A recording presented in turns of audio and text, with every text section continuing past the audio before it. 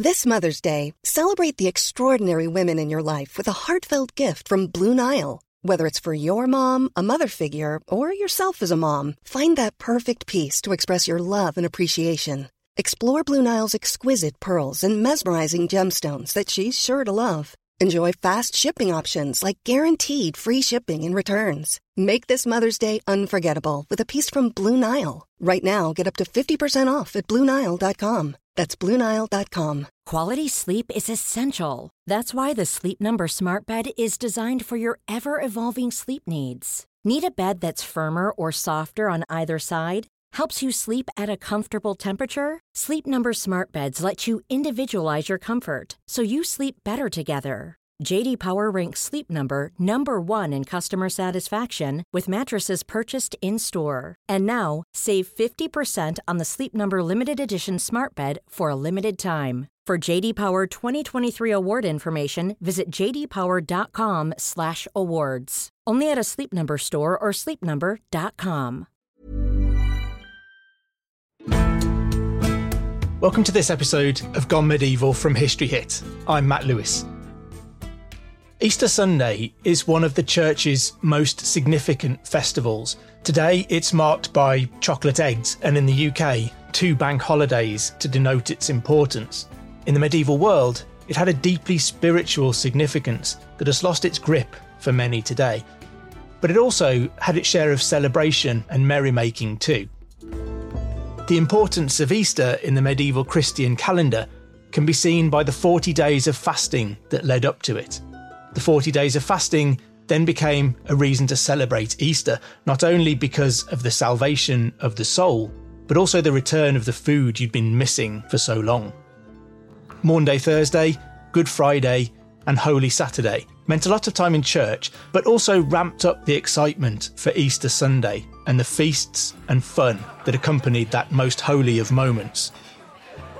I think we consider medieval church life to have been a bit of a drag, but they knew how to fuse together religious worship with a bit of fun.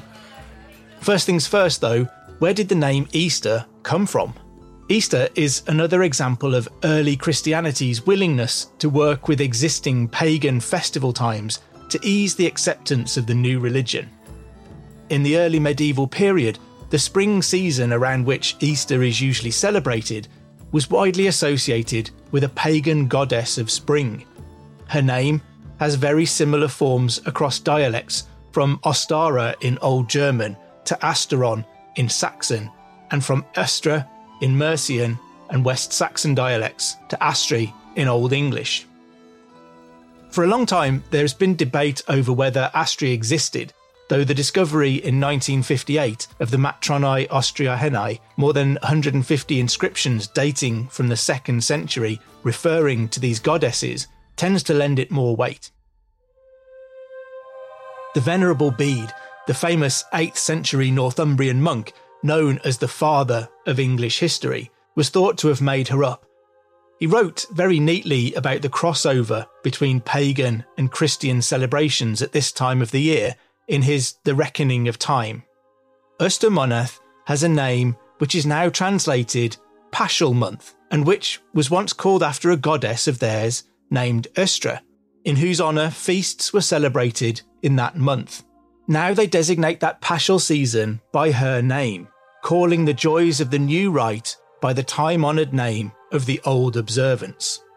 So it seems that both the time of year and the name of Easter are both leftovers of a pagan past. Spring was widely celebrated as the beginning of brighter times, warmer days, and more food. All of that fit nicely with Christianity's portrayal of Christ's death and resurrection as a time of rebirth, fresh hope, and new light entering the world. It's no coincidence Christ is called the Lamb of God, and his triumph over death is celebrated at just the moment lambs are littering the fields of the countryside and filling the air with the sounds of new life and fresh meat for the table, but perhaps we should gloss over that for the moment. The cross is a central symbol of Christianity. The crucifix is differentiated as a cross with a representation of Christ on it too. Crucifixes became less acceptable in Protestant countries during the Reformation, but remain important in Catholicism, and the cross has kept its place throughout Christianity. The story of the cross is so central to Christianity that it isn't only recalled at Easter. The Feast of the Exaltation of the Holy Cross is celebrated on the 14th of September each year to commemorate 3 key moments in the story of the cross. The true cross was reportedly found by St. Helena, mother of Emperor Constantine, in the 4th century. It also recalls the first churches built on the site of the Holy Sepulchre and Mount Calvary, and the restoration of the true cross to Jerusalem in 629 after a 15-year absence in the hands of a Persian emperor. The importance of the cross, and particularly the true cross, is reinforced by the fact that fragments of the true cross were so highly prized as relics. In fact, so many fragments probably existed that if they were put together, the cross might well have been massive, but believers wanted to believe. When Constantinople was sacked in 1204 during the Fourth Crusade, parts of the vast treasures included segments of the true cross, which it was claimed had been left there by Helena and had been painted and decorated with jewels. One night, Robert de Clary claimed within this chapel were found many precious relics, for therein were found 2 pieces of the true cross, as thick as a man's leg and a fathom in length. They were split into many different fragments and distributed among the bishops, barons, and knights present. They, in turn, took these home and donated them to local religious institutions across Europe. By the 16th century, the reformer John Calvin, perhaps reflecting the cynicism we might look back on this with, wrote, "There is no abbey so poor as not to have a specimen. In some places, there are large fragments, as at the Holy Chapel in Paris, at Poitiers, and at Rome, where a good-sized crucifix is said to have been made of it. In brief, if all the pieces that can be found were collected together, they would make a big shipload, yet the Gospel testifies that a single man was able to carry it."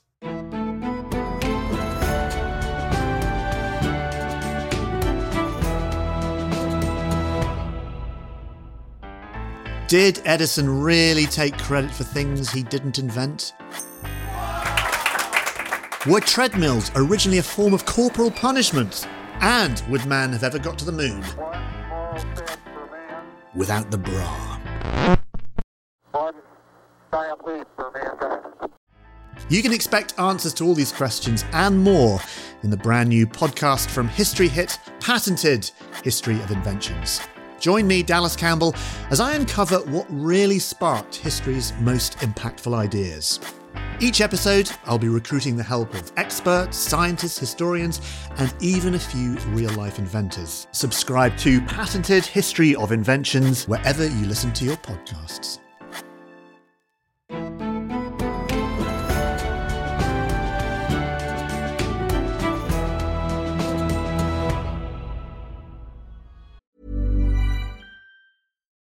Life is full of what-ifs. Some awesome, like what if AI could fold your laundry?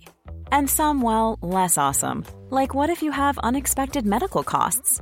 United Healthcare can help get you covered with Health Protector Guard fixed indemnity insurance plans. They supplement your primary plan to help you manage out-of-pocket costs. No deductibles, no enrollment periods, and especially no more what-ifs. Visit uh1.com to find the Health Protector Guard plan for you.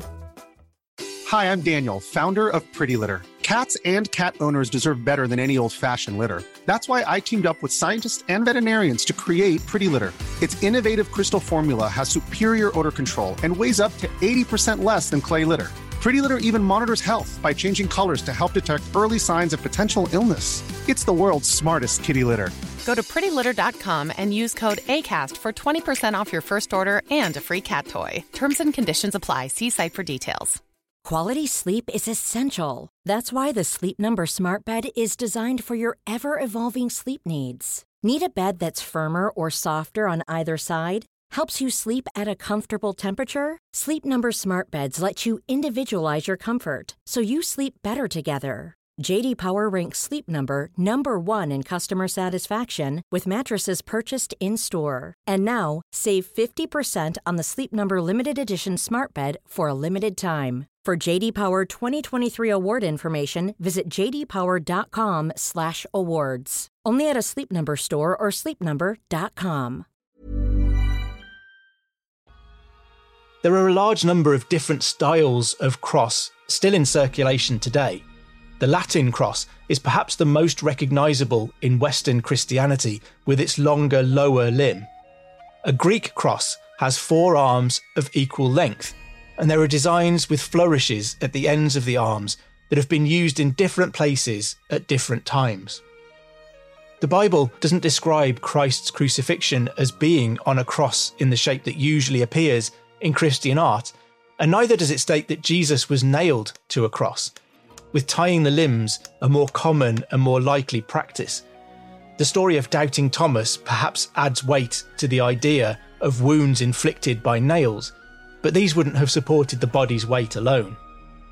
Medieval Western European art of the crucifixion invariably, though not exclusively, shows Christ wearing little clothing, nailed to a Latin-style cross. One mid-12th century Italian image attributed to Bonaventura Berlinghieri shows Jesus crucified on a Y shape. This image of suffering complemented the Church's teaching that through his pain, Jesus had secured forgiveness of man's sins and risen again. For a world in which life was often very hard, the idea that enduring it led to eternal life and happiness was a powerful one. Pilgrimage could be an important element of Easter. This was spectacularly combined with one of the worst elements of the use of the cross symbol in 1149. Louis VII, King of France, and his wife, Eleanor of Aquitaine, set off on the Second Crusade in 1147. It was a disaster from beginning to end, really. The symbol of the cross became inextricably linked with crusades to the Holy Land. Those embarking on the journey would take the cross by sewing the symbol onto their clothes as a badge to identify them. The word crusade is derived from the Latin crux, meaning cross. It may be hard to appreciate the religious mindset of those fighting religious wars, though they do still go on today, but the marks left in parts of the world by religious conflict in the medieval period can be seen clearly today. Any time we manage to equate religion with a desire to harm others, I think we've made a mistake. Louis's military reasons for being in the Holy Land foundered and were eventually forgotten amid embarrassing setbacks. The royal couple did reach Jerusalem, though, in May 1148, where more military failures ensued. Despite these, and a growing clamour from France for the king to return home, Louis sat tight in Jerusalem, waiting for Easter 1149. During this holy period, he gave alms to the poor and toured the sites associated with Christ's life, death, and resurrection, and then he left. Doubtless, it was a once-in-a-lifetime experience for Louis and Eleanor and those who remained with them, but it was almost as though all that loss of life along the way had only been so that Louis could spend the holiest days of the Christian calendar in the city where the events had played out 1100 years earlier. Food was on the minds of many in the run-up to Easter too. After the 40 days of fasting in the lead-up to Easter, which remind the faithful of Jesus' time spent in the wilderness being tempted, Easter Sunday would come as a relief. It's easy to forget that for most people, all day was spent in manual labour, meaning that their calorific requirements were much higher than our recommended intake today. Some estimates suggest that medieval peasants would have needed to consume between 6,000 and 9,000 calories a day. Fasting was a really big deal. During Lent, no meat but fish could be eaten, and that impacts your ability to take on calories. The Christian Church tended to require abstinence from meat on certain days of every week. In England, it was on Wednesdays, Fridays, and Saturdays. At Lent, Advent, and Pentecost, this was extended to a prolonged period of fasting. Animal flesh was widely considered to lead to gluttony and lust, and dairy products were also forbidden as being what St. Jerome had called molten flesh. On Easter Sunday, all bets were off. Landowners would invite their tenants in for feasts, as they had done around Christmas. Part of this mirrored the idea of the Last Supper, at which Jesus fed his disciples. Posh bread and fine meat would have been an incredible way for poorer peasants to break their Lenten fast. One question was, how early could you indulge yourself on Easter Sunday? Well, you should attend Mass first, obviously, unless your local rector was someone like the man at Netleham near Lincoln in the late 14th century. He got into trouble with his local bishop for serving his congregation ham and eggs before the Mass. Seems like my kind of guy. Lamb was often the central part of an Easter Sunday feast, particularly at the tables of bishops. It represented Jesus' position as the Lamb of God, but also fit the season and the idea of new life, albeit new life that wouldn't see Easter Sunday. Lamb was a Jewish Passover food, which many thought would have featured at the Last Supper too, so Christianity here, again, borrowed from existing traditions. By the way, medieval cooks suggested pairing ginger sauce with roasted lamb. One foodstuff that is still closely linked to Easter today is eggs. Obviously, there's no chocolate in medieval Europe, which is one of the main reasons that I'm glad to be alive today. But eggs had been associated with the festival for centuries. Anglo-Saxon pagans in England used them to represent renewal brought by the season. Another part of the reason for the connection is that eggs were forbidden food during Lent. Rather than waste the foodstuff though, the production of which was hard to control, any eggs laid during Lent tended to be hard-boiled. Once they were back on the menu, there was a stock of preserved eggs to draw on for a feast. In 1407, the Easter Sunday feast thrown by Robert Mitford, the Bishop of Salisbury, included 2 lambs for the top table and 500 eggs. The accounts of Roger of Leybourne show that during a break in hostilities while he was besieged in Rochester Castle by Simon de Montfort, he used 1,400 eggs to feed the garrison on Easter Sunday. Eggs weren't only eaten during medieval Easter celebrations. In Germanic areas, they might be blown out, painted green and hung from trees, not unlike Christmas baubles. The Orthodox medieval church often used red to paint eggs to symbolise the blood of Christ spilled at Easter. One English trick was boiling the eggs with onions to give them the appearance of turning gold, while Edward I took this one step further in 1290 by having 450 eggs covered in gold leaf and given as gifts to his household. There was also a tradition not dissimilar to wassailing during the Christmas season that saw costumed members of the community go door to door collecting eggs that were then donated to either the local church or landowner as an offering. Bunnies seem to have become associated with Easter long after the medieval period, and chocolate arrived later too. But a lot of what we associate with Easter can be recognised from a medieval celebration: lamb, eggs, days off work, and loads of food. Perhaps one thing that is much less common now is the same kind of Lenten fasting. I suspect lots of us will have given up some vice for Lent, maybe as an excuse for a health kick. Perhaps we don't really stick to it and don't see why it matters. I gave up chocolate and alcohol this year, so if you're listening to this episode the Saturday before Easter Sunday, just know that I'm looking at chocolate like a vampire looks at a neck right now. Is it good for us to give a bit of thought to what we're grateful for, or to stop taking some of those things for granted? Did you give something up for Lent? If so, drop me a tweet or a comment and tell me what it was and whether you made it all the way to the end. You can join Dr. Cat Jarman on Tuesday for another brand new episode, and don't forget also to subscribe wherever you get your podcasts from, and tell all of your friends and family that you've gone medieval. If you have a moment, please do drop us a review or rate us wherever you listen to your podcasts, including Spotify now. It does help to lead new listeners to the podcast. If you're enjoying this and looking for a bit more medieval goodness in your life, then subscribe to our Medieval Monday newsletter. Just follow the links in the show notes below and I'll drop into your inbox every Monday with some hopefully fascinating thoughts and anniversaries. Anyway, I'd better let you go. I've been Matt Lewis and we've just gone medieval with History Hit.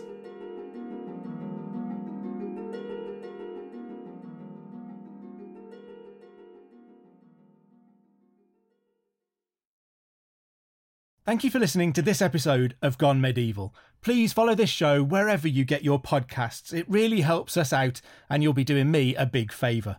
Don't forget you can also listen to all of these podcasts ad-free and watch hundreds of documentaries when you subscribe at historyhit.com/subscribe.